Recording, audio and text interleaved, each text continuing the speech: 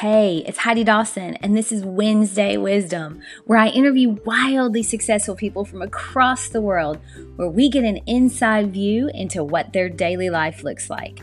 Success leaves clues, and on Wednesdays, we're finding them. Join me now for the latest wildly successful interview.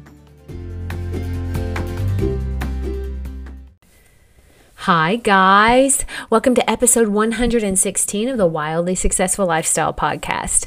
I really enjoyed this next interview with Monica Roseberry. We recorded a few weeks ago, and I have to say, I have already benefited from so many of the things that we talked about, and I think you will too. Monica is an author, a speaker, and a coach, and she specializes in sports stress and pressure performances. I think we can all relate to that. She also has a Master of Arts in Kinesiology and is an award-winning teacher. She is a popular speaker at spa and massage conferences, but she's so passionate about her life work, and it really shows.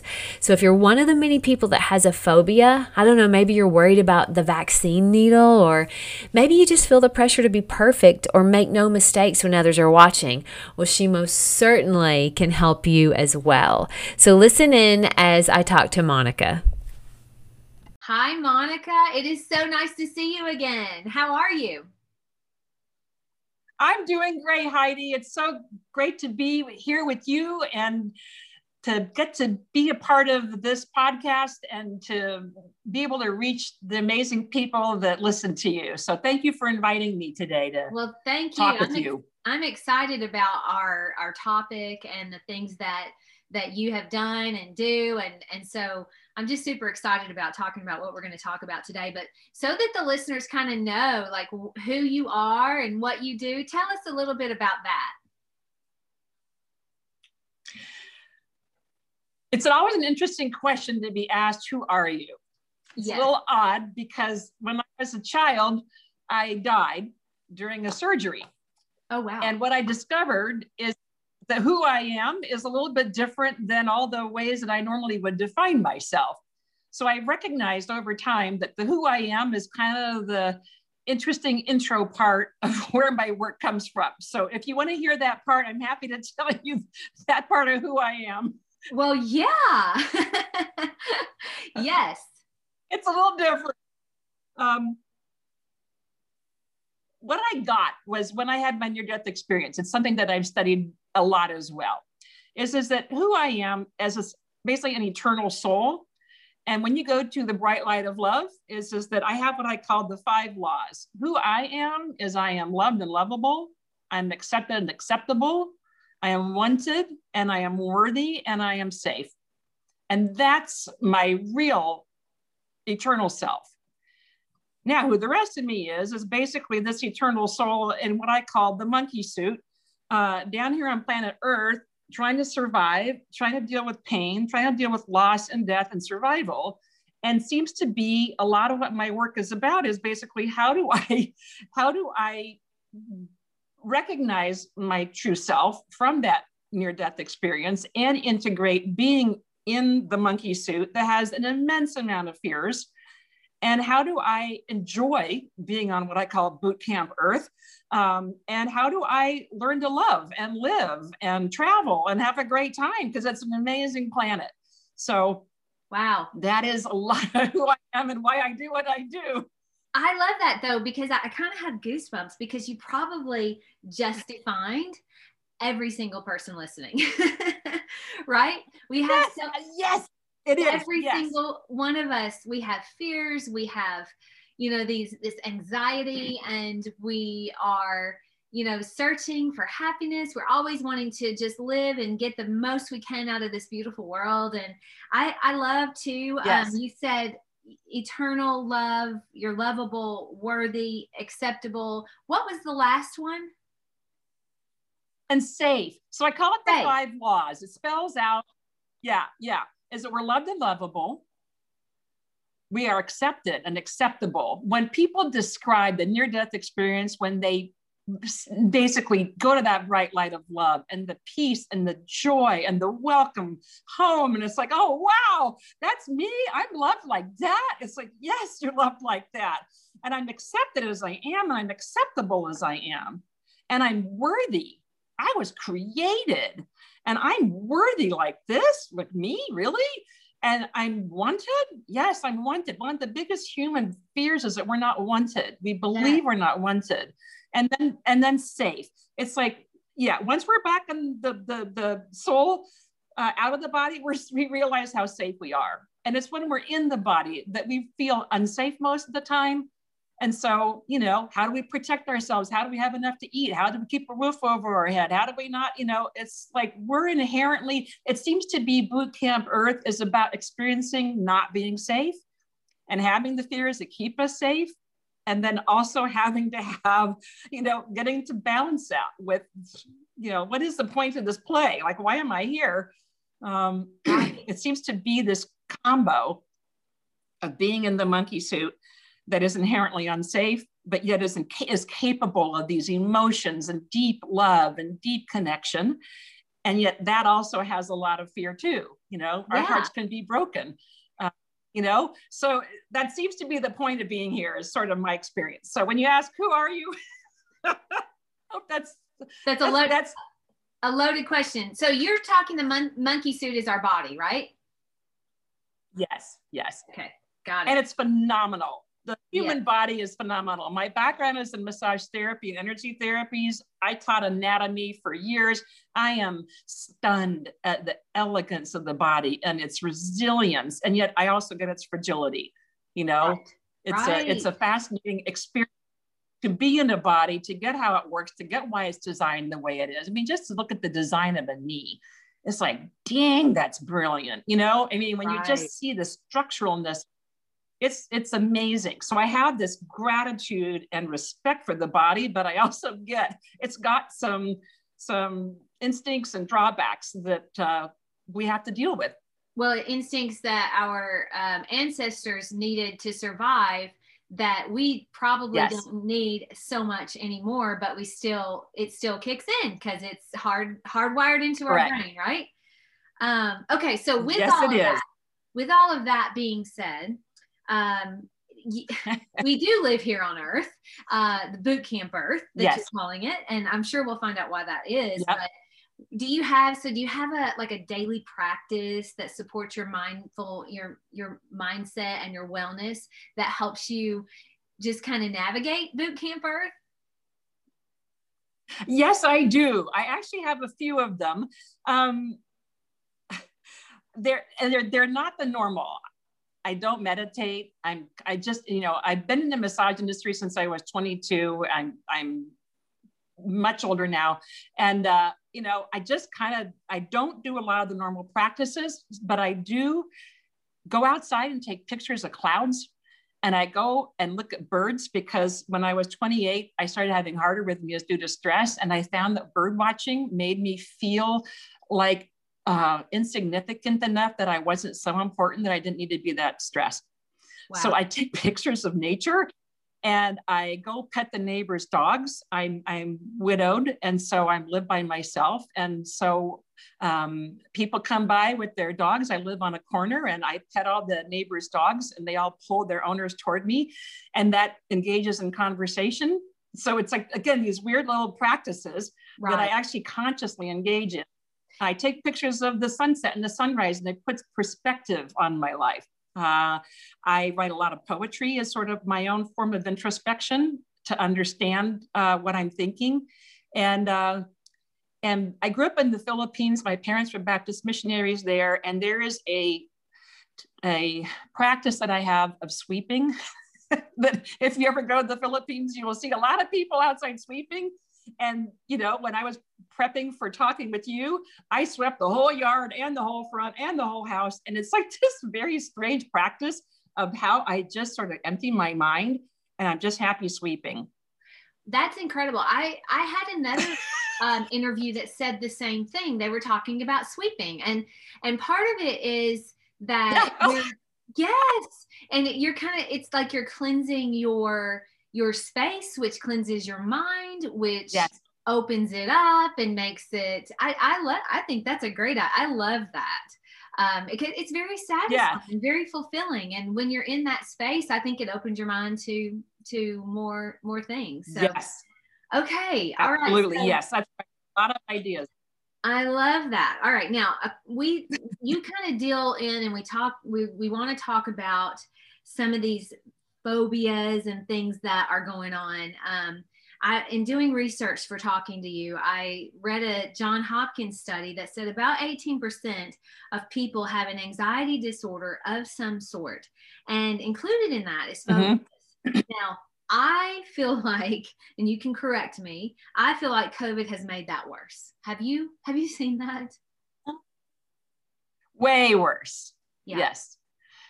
The ways we normally deal with our anxieties and our fears is through numbing, through distraction, through, other forms of just like avoidance. And with COVID, we have none of those available. Right. Alcoholism is way up. Right. Like whatever tools we have to distract ourselves, to go, whatever. We are basically being forced to be still and inside ourselves. I feel like COVID is actually a very important experience for the planet where we are right now, where people are really having to be forced to look at their values, what matters, who's important, what's not important anymore, and facing some of our own choices and some of our own lives that we've kind of just been bouncing along, not paying much attention. We're having to pay attention. That's right. So I'm on the phone. I'm on the phone 12 hours a day talking with people who are like, this was fine until COVID. And now I realize it's like, I had to make some choices. I'm being forced to make choices. I'm being forced to look at my life. I'm being forced to deal with my family, with my partner, with whatever. And anxiety is absolutely on the rise. And a lot of shifting and changing and growing is coming with it. Like we've almost been forced into some kind of rock bottom. I mean, the kind of clients that I work with, I like them to be highly motivated, desperate, have tried everything else, have tons of insight, and nothing has changed. And basically, COVID is doing that for a lot of people. They are desperate. Nothing has changed. Nothing is working. And they want to, they're tired of the mediocre life and they want something different. Absolutely. And I would think that, my podcast called Wildly Successful Lifestyle, people that listen to it, they're looking for that as well. It's all about making us the best version that we are. And that doesn't look the same for everyone. It's totally different for everyone. So you, when we're talking about phobias, I think that there's a difference obviously between a normal fear and a phobia, but how do you know the difference between, if a client comes to you with just a healthy fear, or how do you recognize the difference between phobia and normal fear? So my definition of a phobia is pretty simplistic. It's not a medical definition. It's basically a fear. The conscious logic hasn't changed. Okay. So a lot of people want to work with fears by saying, make them conscious. Okay. Or then try to logic your way out of them. That's tough. Logic. So a healthy, So a healthy fear can often be managed with logic and action. Okay. It's like, I'm afraid of being hit by a drunk driver. Therefore, I can take mitigating action. I can be wise in my choices. I cannot drive at 2 a.m. There are things that I do. That is a healthy fear, that there is absolute risk to my heart, to my body, to my mind, to whatever. Right. And I can take logical action that can mitigate the risk of that fear. Okay. That's a good answer to the difference between the two. Because, phobias to me, a lot of times aren't even logical, So, but you've been specifically working on a needle phobia because of the vaccine, and so many people are terrified of needles. Talk a little bit about that. So and needle phobias are a little different than any other kind of phobia that I've worked with. So the research that's been out there is that 20 to 23% of adults have some form of needle phobia, to the point that they will not get medical attention. It's actually very high. I got this off of needlephobia.com and other stuff that I've worked on, looked at, is that it's actually quite high. And there are a lot of people who will literally die because they're so afraid, not just of the needle, but of their reaction to it.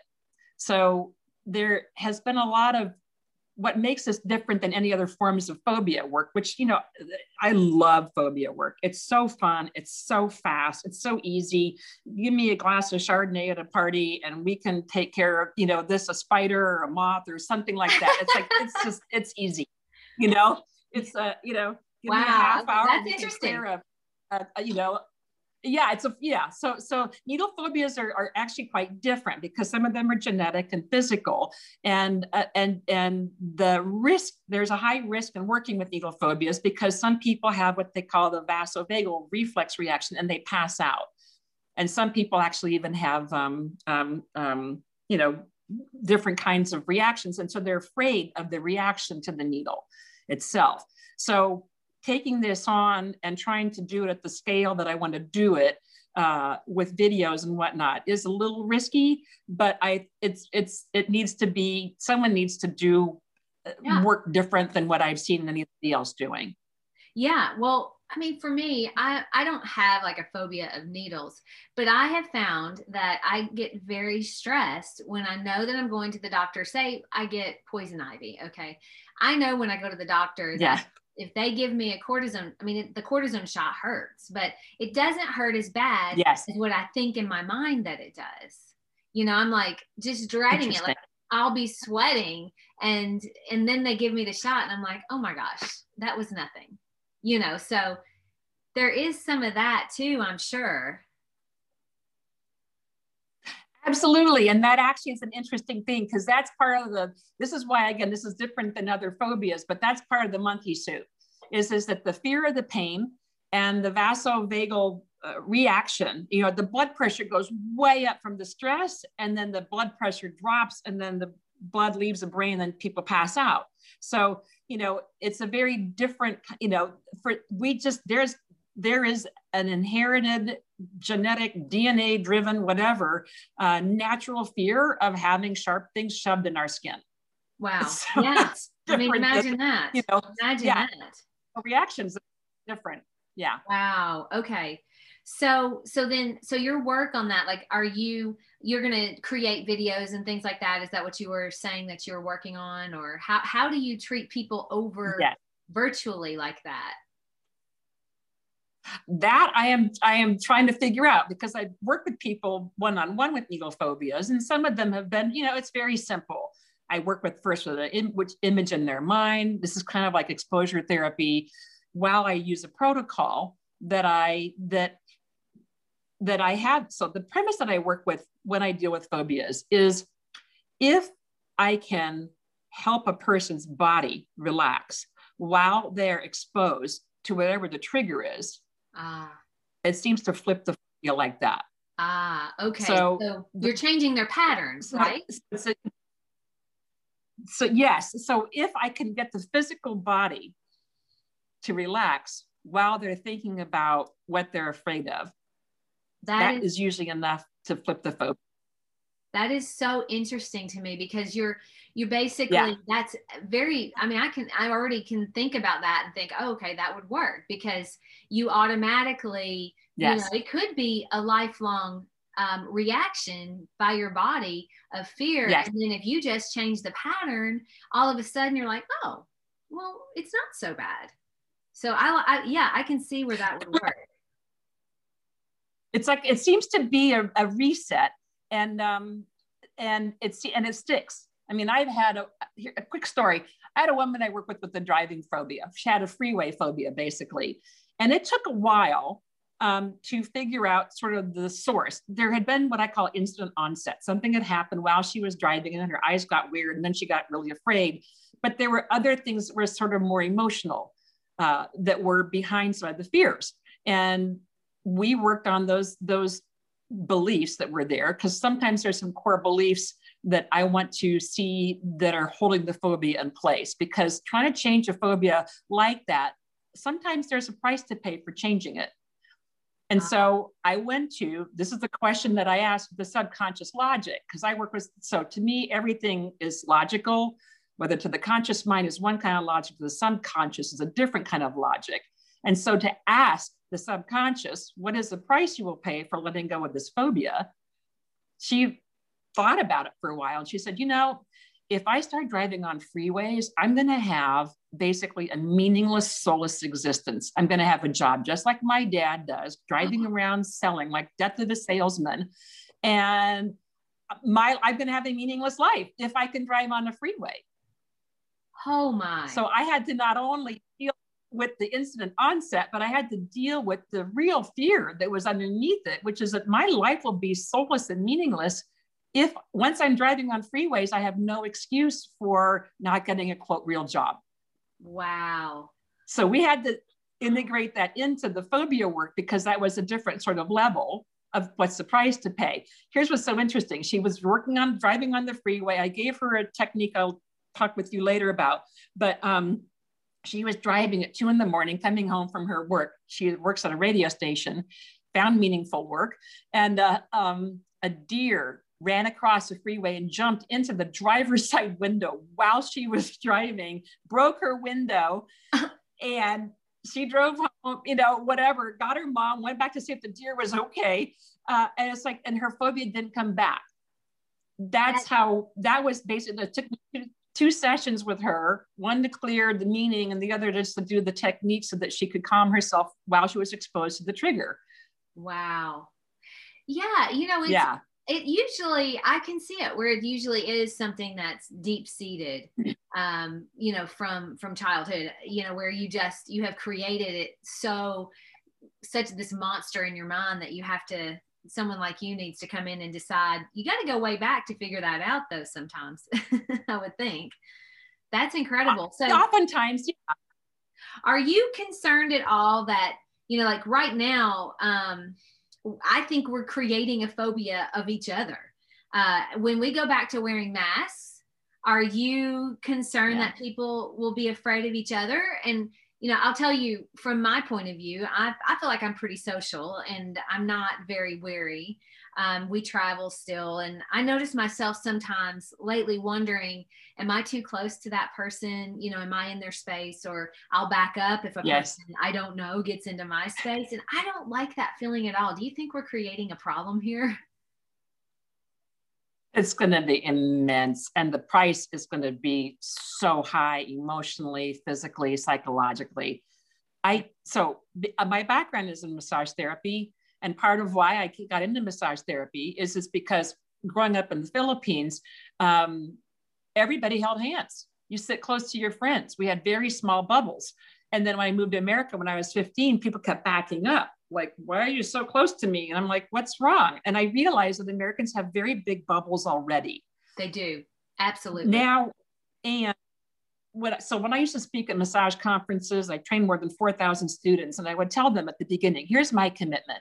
My commitment is to changing the culture of touch in America. We have a very weird relationship to touch in this country, and it's causing so many psychological, emotional, physical problems we don't even associate to the lack of touch. Absolutely. Now we're going to add this social distancing, all these kids committing suicide, all this stuff going on. Where is touch being talked about in this realm? So not only are our bubbles going to be bigger, but we're going to be afraid of each other. We're going to be afraid of our germs, and basically close distance and touch now equals death or risk of death. If I'm too close to you, I might die. So I'm actually kind of excited in some ways because the trauma that we're experiencing will be languaged by enough people. I'm hoping that the conscious choice to stand close, to actually touch, to hug more, to integrate touch back into our lives, because we've had such this horrible experiment of what the cost of not having touch in close proximity means is that we will consciously choose to be more close and to touch more. That's what I'm hoping. I am hoping that too. I notice myself, when I'm a hugger. Okay. So I I'm a hugger. Yes. I see you and we're friends, or even Yes. if we aren't friends, and I'll hug you. And so I've noticed Yes. that now I'm kind of like, I'm like, oh, I don't know if are they Yes. going to reject my hug? You know, I don't know. It's just Yes. so interesting to me because and I don't like it. I don't We like have it. hug hesitancy. Yes. Yeah. Yes. A hug can be lethal. And you know, I saw my sister the other day. We met out of doors, and she goes, "You up for a hug?" I'm like, "Yes, absolutely." You know, yes, please. But that's because I know the science. You know, science says that this is not a virus that passes, you know, basically through tangible surfaces. It's airborne. So it's going to take some re-education, and I hope that we're conscious about it. Okay, good. Well, I think what you're working on, and some people like you are the ones that are going to have to create things like that, because our kids, the young kids, are being programmed in that way. And I see them with their little masks at 3 years old, and I'm like, in my mind, I'm thinking, what in the world are we doing? You know, this is going to take some real undoing, and you're very correct, because most of our like core beliefs get created ages 0 to 7, and then they kind of disappear as the brain changes at about age 7 going forward. And that's where a lot of my work goes, is how do you change a core belief that you started with 0 to 7 that's now basically out of it's out of conscious reach. And that's why I work with phobias, is because it's not conscious. It's not left brain. You can't get that. You can't make much change consciously. So this is where it feels like the work that I'm doing, how do you use the body as you help change the brain, is you're going to have to use the body to change those core beliefs. You have to. For those kids growing up now. Controlling like your thoughts. You're talking about your thoughts and all of that. That's a lot of what seems to be like not panicking in dire situations, so when you have really, your thoughts are what create the panic, I think, right? I mean, how do you help people that have panic attacks? I know for me, I'll give you an example with me. I was scuba diving in the last couple of years. Oh, wow. And we were going through a cave, and my BCD vest got caught on a cave wall. Now my mind immediately wanted to panic. I was like, oh my gosh, this could be really bad. Yes. But I know the cost. Yes. You cannot panic 60 feet below water. And so I just thought about it, and I was like, okay, there's something I can do here. I have a person, 10 feet in front of me, and then there's a person, my husband was 10 feet behind me. And so I knew logically that I could be safe. And then I just realized, all I have to do is just back up a little bit and go back forward. And I got myself loose. But had I panicked, I could have torn the BCD vest. Yes. I could have rushed to the top, so how do you help people that have panic attacks? So to answer a short answer, I help them use the body to change the brain. So what happens? So a lot of the clients that I worked with initially was kind of athletes in the mental game who choked under pressure. I work with people who blank on tests. I work with people who basically, they lose their thought when they're giving a public speech. And the same premise is there with panic attacks, is that when we go into a stress response, a fight, flight, or freeze, the blood flow goes from the prefrontal cortex, kind of right behind our forehead, and it leaves that area, and it goes back to the base of the brain to give us what we need to do to get, whether we're fight, or freeze, to do those actions. So my work says, how do I relax the body as quickly as possible, shift from the nervous system back to the parasympathetic, where the blood flow goes back to the brain in the front. That's where my logic is. That's where my short-term memory is. That's where my executive function is. So all of my work is essentially, how do I get the blood back behind my forehead? So when I'm working with the panic attack, so the first thing is with the panic attack is that I have to have them understand, that they have control over it. And when people who have them are afraid of they have fear of the fear. Mm. And what they don't know is that they can stop it. So usually what I had clients describe me, they'll get a sensation, And they'll go, oh, I'm panicking. Oh no, this is the beginning of my panic attack. When my chest felt tight, and then they start looking for the next symptom, and the spiral starts to go down, the dominoes start to fall, and they start to pay attention to, oh, is this a panic attack? Can I stop it? Oh no, and then they're helpless in stopping it. So what I teach them is, if I use now that my brain is basically already shot, I use my body to get my brain back online. And so with them, I usually taught them a protocol ahead of time. And I have basically one go-to point, and I have a phrase. And actually, if I would go to what I was dealing with the Tony Robbins training recently, A Date with Destiny, he says there are 3 things you focus on: your languaging, your physiology, and your focus. And so he describes what I basically have people do. I had them tap on the side of their hand. So if they're driving and they start to panic, which is what a lot of my clients have had, they bang the side of their hand, the steering wheel, and they just shouting, I am okay. I'll be okay. I am okay. I'll be okay. I am okay. I'll be okay. I'm changing their languaging. I'm changing their physiology, and I'm changing their focus. Yes. And now they stop paying attention to the sensation that they're having, and the next domino doesn't fall, and it's over. Wow. So they can stop the spiral in a second. It's and when they know, changing your focus and your physiology and your, what was the third thing? And your languaging. Yeah, because I yes. like that. Like because you feel a different sensation, and your thoughts, you're telling yes. yourself what to think. And I like that. Yes. Yeah, okay. All right. So that yes. can be used in a lot of different areas. Oh yes, I work with it with with golfers who have whatever, anybody. It's like right beforehand. As long as, so usually I'll do sessions with people where we'll do different ways of using the body to change the brain. I use a ton of them. I use Brain Gym. I use EMDR. I use neurolinguistic programming. I use Ayurvedic. I use traditional Chinese medicine. I use contralateral. I mean, whatever I can do to use the body to get to the subconscious. That's how I get in the subconscious, is I use the body. Wow. And once I'm in the subconscious, how do I negotiate with the subconscious?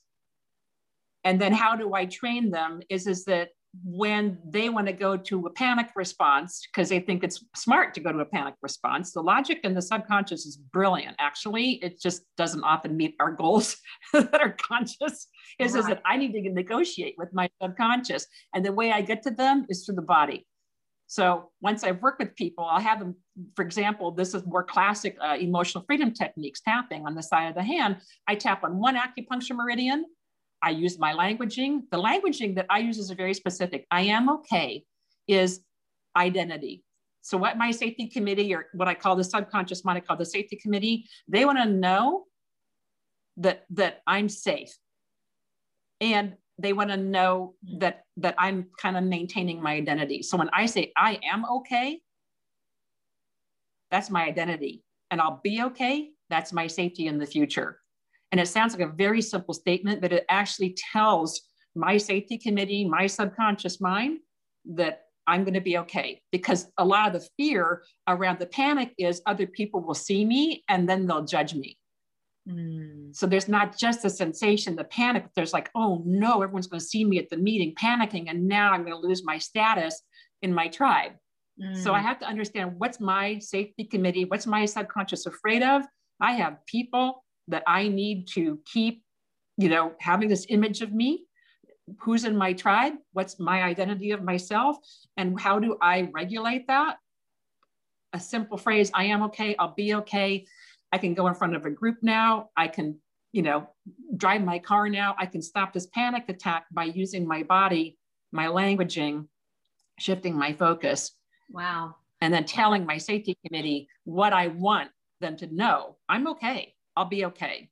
Yeah. They're like, oh, okay. And they go okay, well, that's not, it. Yeah, that's not where we were thinking we were going, but okay, we'll, that's good. Right. Again, you're telling, it's language. Yeah. It's controlling your thoughts. And you're saying you're doing that through the body. So that's right. Is there something that someone could do today? I mean, I don't know, could they use that same thing to help them if they're struggling with anxiety or fear? I mean, because right now, if you watch the news or you are I think alive, maybe, Yes. You're struggling with yes. something, because there's something new every single day. Yes. It's like something new to be afraid of. Is there something that people can do right now today to help their struggle with anxiety or fear? Yes, there is. And part of it is that it could be just that simple technique for interrupting the panic attack. But a lot of the work that I do is changing core beliefs.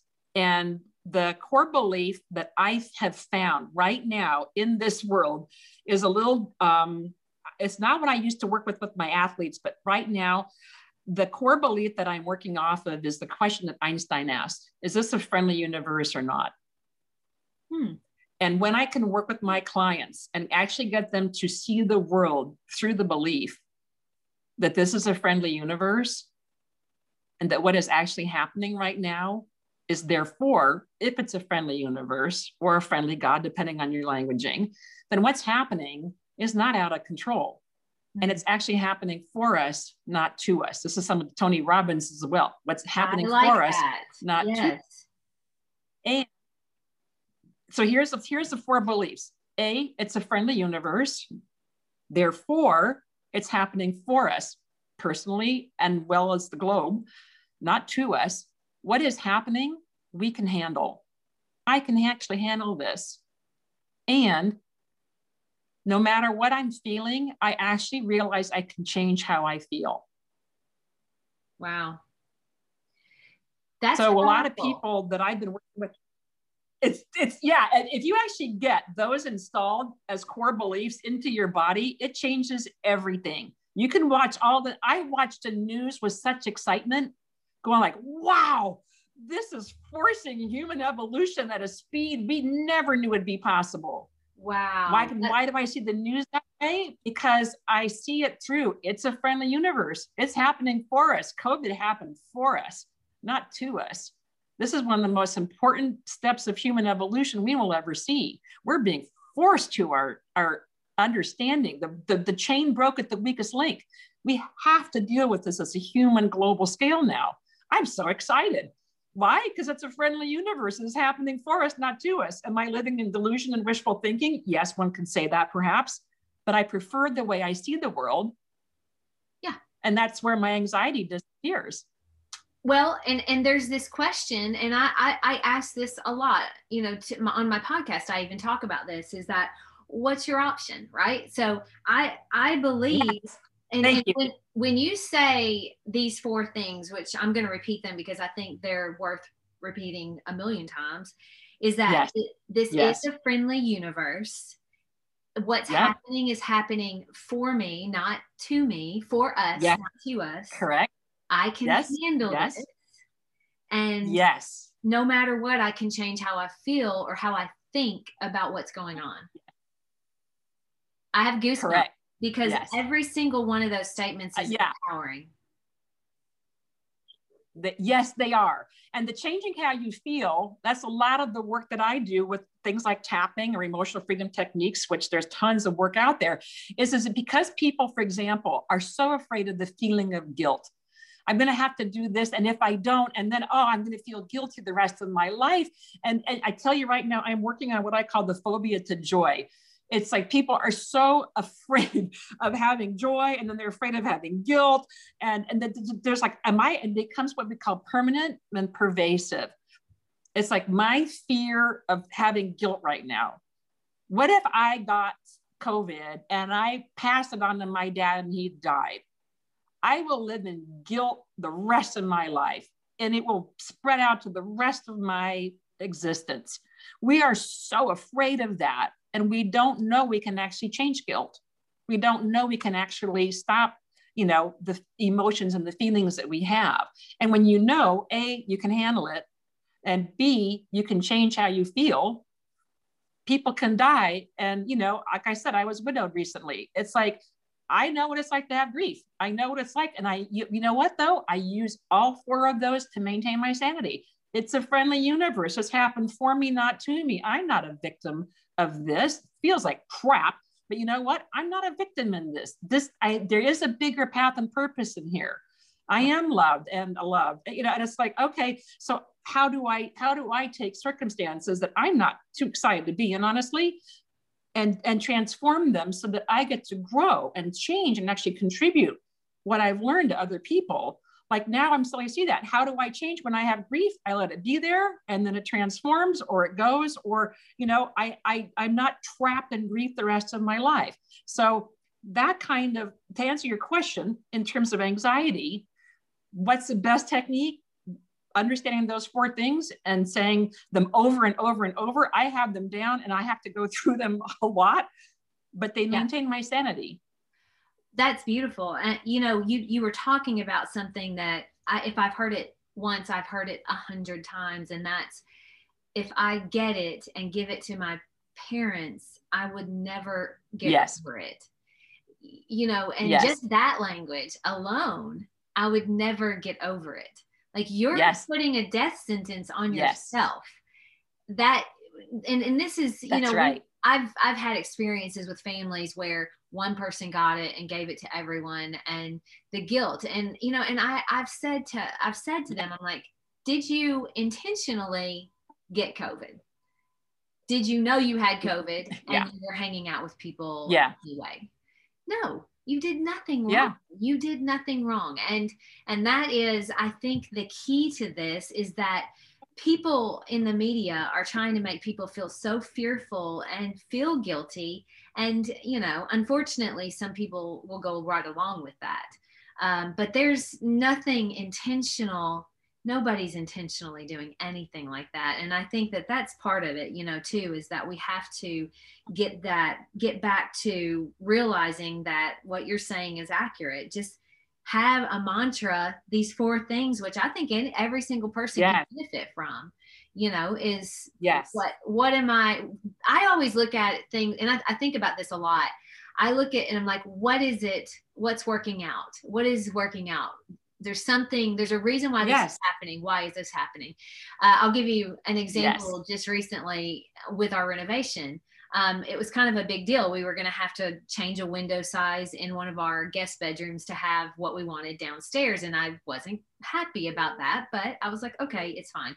So it just worked out where we bought the new window that was going to be a little shorter, and long story short, we're not having to change the window out, and the window, it worked out where it's perfectly going to fit beautifully in our new laundry room. So and I told my husband, I was like, we weren't going to have a new window in our laundry room, and now we are, because that's exactly, the universe is always working out in our favor. And he just laughed. He goes, you know what? You're absolutely right. It's a friendly universe, exactly. Monica. It's a friend. And when you get that, you get a really magical life, Yes. Because then you search evidence to validate your belief. Yeah. Yes. Okay. So then this is a question I wanted to talk to you about, because I don't know that anybody doesn't fall prey to this. And that is the anxiety in the middle of the night. I mean, when you wake up in the middle of the night and it seems like your brain just goes, hey, here's what I want you to think about. And it isn't good. And it's worse than you've ever experienced. And this could happen, and this could happen. And then you just go down this rabbit hole. So how do you deal with that? Why do we even do that? Well, I think that because we're usually distracted or numbed out, we're not paying attention. So the only time they're going to get our attention is the middle of the night when we have nothing else to do. Oh boy. So it depends on why we wake up. When people wake up, let's say with a nightmare or something. So I'm just going to start with the nightmare. There's what I call the dream committee in our brains, and they want us to get something. And I see like a nightmare as an opportunity to have a fear show up in our bodies and actually in our fields. And when they're there, and then we apply some of the techniques, like let's say tapping, or like the protocol that I work with, I can now, this is like what I said earlier with phobias. If I'm able to relax myself while I'm in the face of my fear, it flips it. So the nightmare is basically a fear that's now very present in my field. My heart is racing, blood pressure is up. that fear is there. And I go, wow, here's my opportunity. Like nab it, get it now, tap it out. Even though I have this fear, even though this showed up, I am okay. I'll be okay. And I go into my panic attack. I'm tapping on the side of my hand and I'm saying, I am okay. Even though I have this fear, I am okay. I'll be okay. Even though my heart is pounding about this, I am okay. I'll be okay. And that way it's literally exposure therapy. A nightmare is exposure therapy. So we have the opportunity to get it out of our system like that. Wow. So I see nightmares very differently than people do because the Dream Committee is trying to help us heal. That's one thing that people up with. Another is that in the middle of the night, again, if we're busy and distracted or whatever, they want us to pay attention to these and they want us to have this, they want us to see what the fears are. And this becomes a chance to go, oh, I did not know I had this fear. I didn't know this was actually really probably draining energy from me exponentially because it's been sort of in the background. Here's my opportunity again. I wake up in the middle of the night going like, oh my gosh, should I have put money in Bitcoin? Am I too late? Oh, whatever. This is crap that goes through my head, and it's kind of like, I should have bought Tesla when, so these, we all have our different problems. And then I'll go, okay, Monica, wow, this anxiety is here. What belief do I need to believe? Because this is running in the back of my head all day. It's wasting my energy, but I don't know it's here. In the middle of the night, I finally get to hear it. Thank you, Dream Committee, or thank you, body, for waking me up to have me hear this fear. And what is that fear based off of? Oh, there's not enough. My body won't handle it. I might die. Is that symptom, this is, whatever, is this cancer? Is my whatever, all these different things pop up. And then I get to look at them and I go, okay, what would I like to believe? Sometimes the friendly universe is enough. I say, you know what? If I look at the evidence, I've never not had enough. I have always had actually a magical life. And even though I'm worried that, my stocks might drop or my investments might go or whatever, I've always been okay. And if push came to shove, I could actually get an RV and live in an RV, which I did for 5 months. And I freaking loved it. So, okay, you know what? Let me now tap that in. I'm tapping on the side of my hand.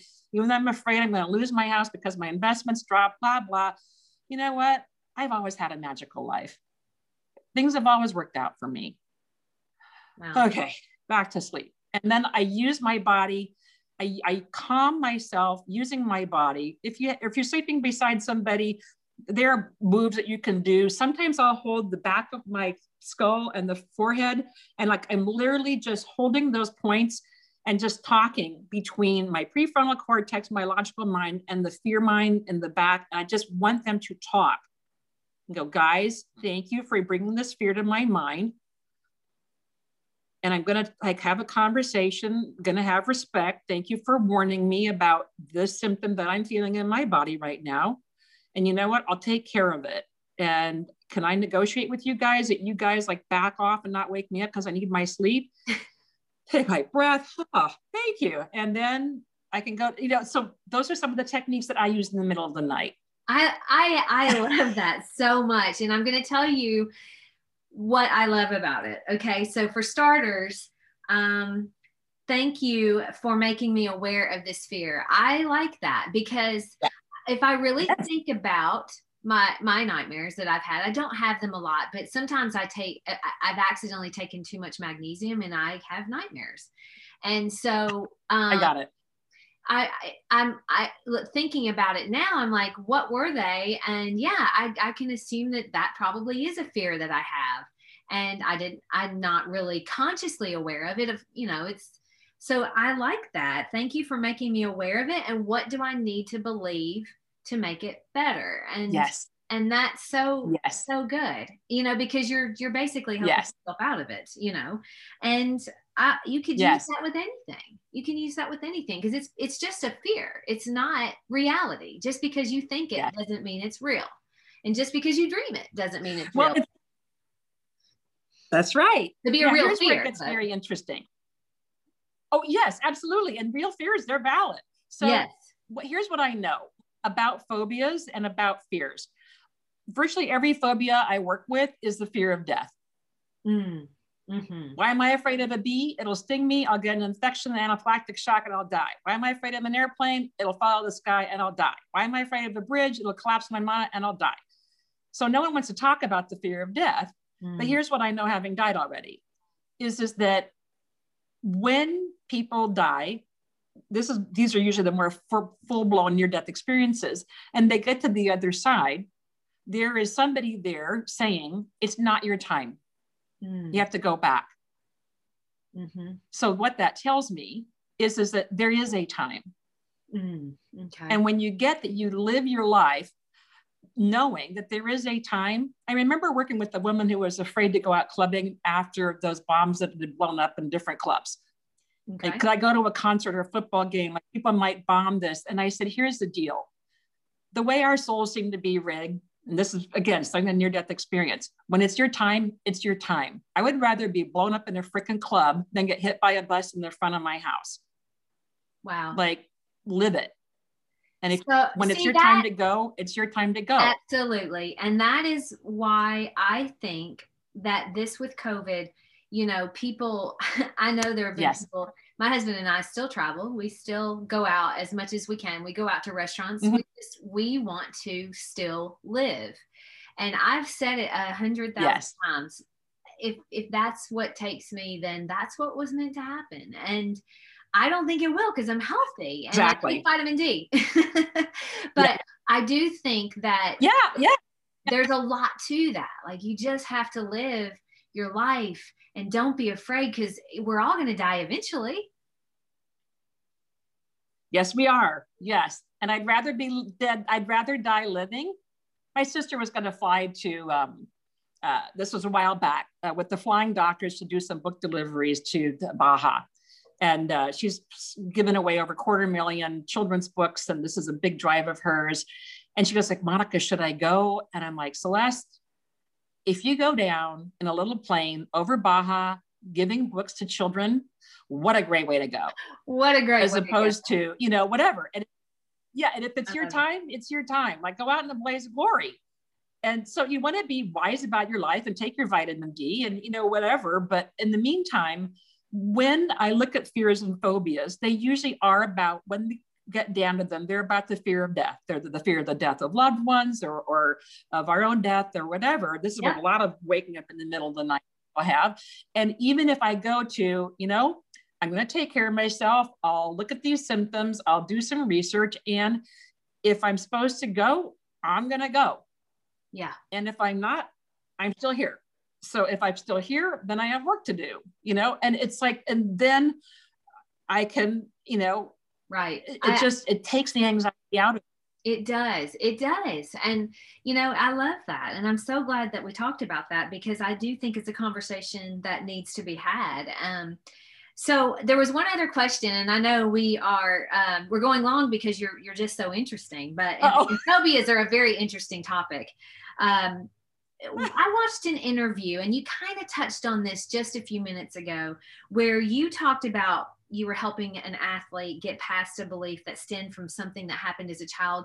So talk a little bit about that, because you did talk about like the frontal, the frontal part of the brain communicating with the back part of the brain. Yes. A lot of times, tell a little bit about that. So the way I work with people is that I work with this imagery of what I call the safety committee. I found that most people trying to do limiting belief work or how to change your subconscious or whatever, they use very abstract things, which I'm very literal and I'm very visual. So I had invented this premise of the safety committee, which is a bunch of guys who sit around in a submarine. And between the ages of 0 to 7, when my prefrontal cortex is not online, it has not had the myelin sheathing there. And I'm living in almost like a theta state where that's like recording all the time. Santa's real, Easter Bunny's real. There's no filters of what's real and not real. And we are constantly at that point downloading beliefs that run our lives. Beliefs are essentially shortcuts for how to do things. And we are downloading beliefs, what makes our parents happy, what makes our siblings safe, whatever. And they're all basically, a lot of them are, how do I get approval so that I maintain my status in the tribe? Like if I upset my parents and they throw me out, I'm dead. That's the thing about being babies as humans, is that we have a very, very long process before we're self-sufficient. So we have to basically pay attention constantly to the tribe rules, family, community, teachers, whatever, to know how we're supposed to behave. After about 7, our prefrontal cortex starts getting more myelin sheathing. For males, that doesn't end until like 22. So it's a long process to for our brains to sort of like lock and load what's smart, what's not smart, what's wise, what's not wise, et cetera. So where most of my work goes is, what are the rules that your safety committee, which I'll call beliefs, downloaded between ages 0 to 7 that are getting in the way of what your conscious goals are? So I have a conscious goal. I had students, I trained thousands of massage students, and they'd come in and they'd go, oh my God, I can't pass this test, blah, blah, blah. Well, when I would work with them then, well, what's the price you're going to pay for passing this test? Well, in my tribe, no one's gone to school, no one's got a certificate, no one's been a massage therapist, and all my friends are laughing at me and leaving me. So passing this test means I give up my whole community. It's not worth it. So now I have to work with them. That was before I created these constructs, but that's where I saw it. What's the price I'm going to pay to pass this test? What's the price I'm going to pay in my tribe? So with this particular athlete, he was a golfer, and his hands would shake when he would got on short putts, not on long putts, which means his hands worked. So on the short putt, his hands would jerk and then he would miss. And so I could do traditional sort of phobia work, but I wanted to kind of get why. What part of the brain says that putting the ball in the hole is going to be lethal, essentially? Mm-hmm. And where he came up with was, when he was about 7, 8, he had a golf coach who was basically a real jackass. And his little mind made up the belief, because we're just in this kind of like download belief, everything's true, no filter state, that if I become a successful golfer, I'm going to be a jackass. Well, he's a good Catholic boy, and his community rules, his family rules, his tribe rules says you got to be a good Catholic boy. But now he's got this hookup that is logical to his subconscious, not logical or even known to his conscious mind, that to be a professional great golfer, he's going to become a jackass. Be a jerk, yeah. Later on, as a young golfer, he had a friend who became very successful. And the fame went to his head. He ended up ruining his marriage. He ended up losing his home, access to his children, like everything that mattered to him, he lost. So now he has success equals, yes. So now I'm going to be a jackass and I'm going to lose everything that matters to me. So now I get up to these short putts. And also because there's this identity that he has is that you're not supposed to miss the short putts. You're a great golfer. So now there's this pressure of what the tribe or people around him will think. Now his identity is on the line. And now the brain goes, you know what? Wow, putting the ball in the hole means I become a jackass and ruin my identity, and I lose everything that matters to me, and I risk everybody's approval. Oh, the hands are jerking. It's like, no, ball in the hole. No, don't miss the ball. So when we got those, do you see? I do see. I see the problem. Yeah. Wow. Yes. So a lot of what my work is trying to understand, what does your safety committee believe between ages of 0 to 7 that are in the way of your goals? Wow. And if you change those or fix those or whatever, there's a price to pay. So then then is that price real? Right. What would be helpful is somebody could kind of look at their family rules and say, what were things that my family instilled in me that could be a problem for me right now? Yes. So I had this goal of happiness and joy, except that I grew up in a family where mom was chronically depressed. And anytime I was expressive and joyful or loud, she was upset at me. Now I have to repress that joy. And now when I'm older, I want to have joy. The safety committee is like, no, if you have joy, mommy's mad, and mommy throws you out and you die. And it's like, no, but I want to have joy. Too bad. We're in charge. And the safety committee is in charge of everything. Wow. So not to negotiate. Safety committee, I want to have joy. They're like, oh, that's really dumb. Girl, no joy, no expressive, no loudness, no making something. It's like, mommy will throw you out and you'll die. It's like, okay, I'm an adult now. And this is where the negotiation comes along with my safety committee. Now I negotiate. I don't know if you guys know this, but I grew up. They're like, really? When did that happen? You know, and how do I get there? I'm using my body, you know, and I have to say, it's like, I'm not 5. If I make noise and I'm joyful, mommy won't throw me out and I won't die. Right. So, so people go like, wow, get over these fears, get over these things, get over this. It's like, no, it's lethal. It's lethal to our subconscious mind to get up on stage and be seen. I do a seminar called Confident in the Spotlight. And it's like, people are just like, it's lethal to be seen. Wow. And people go, oh, just get over it. We'll do some practice on. No, it's not like that. Mm-mm. No. Well, I have to understand what's the risk. This is all just so fascinating to me. And I am excited to see how all of this works out.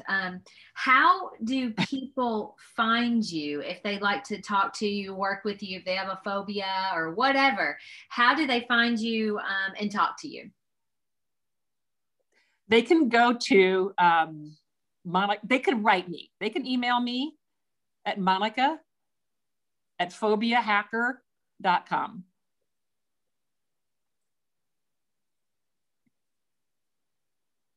Monica@phobiahacker.com. I like that. Phobiahacker.com. Yeah. Okay, great. Yes. And that's awesome. I think, you know, that's so necessary, especially right now, just like we were talking about with COVID. People need to know that they're okay, and having someone like you help them and confirm, you know, just kind of work through some of those things. It's so crucial. Sometimes you just need to talk to someone that kind of knows what they're doing, you know. And it's fascinating talking to you today, and I'm thank you so much for coming on and sharing all of your wealth of knowledge about all of these things, because they do make a lot of sense. And our brains are crazy things, but they're beautiful and can create really, really good things for us if we let them. They want us to, parts want us to survive, and parts want us to thrive, and parts want us to evolve and grow and reach our path and purpose and have lives of meaning. Like, how we get those aligned, that's a lot of what my work is. How do I get alignment between my path and purpose, and that why I'm here, and this body that I'm in, and these fears I have? Like, how do I make sense of this? I love it. It's fun work. Yeah. Well, thank you for sharing it with us. I'm so appreciative. Absolutely. And I've thoroughly enjoyed this conversation. It's eye-opening. So I appreciate it. Thank you so much, Heidi, for inviting me onto your podcast and to get to meet you and your listeners. I hope that I was able to give some thought and some direction on how to deal with these hard times. Absolutely. I think everyone can take away something from this, because we all have them. So go to Monica@phobiahacker.com if you'd like to talk to Monica. Thanks, Monica. Bye-bye. Thank you so much, Heidi. Bye. Don't forget to subscribe and share with your friends, because we're just going to keep going bigger and better places together. And I love that about us. Talk to you in a few days.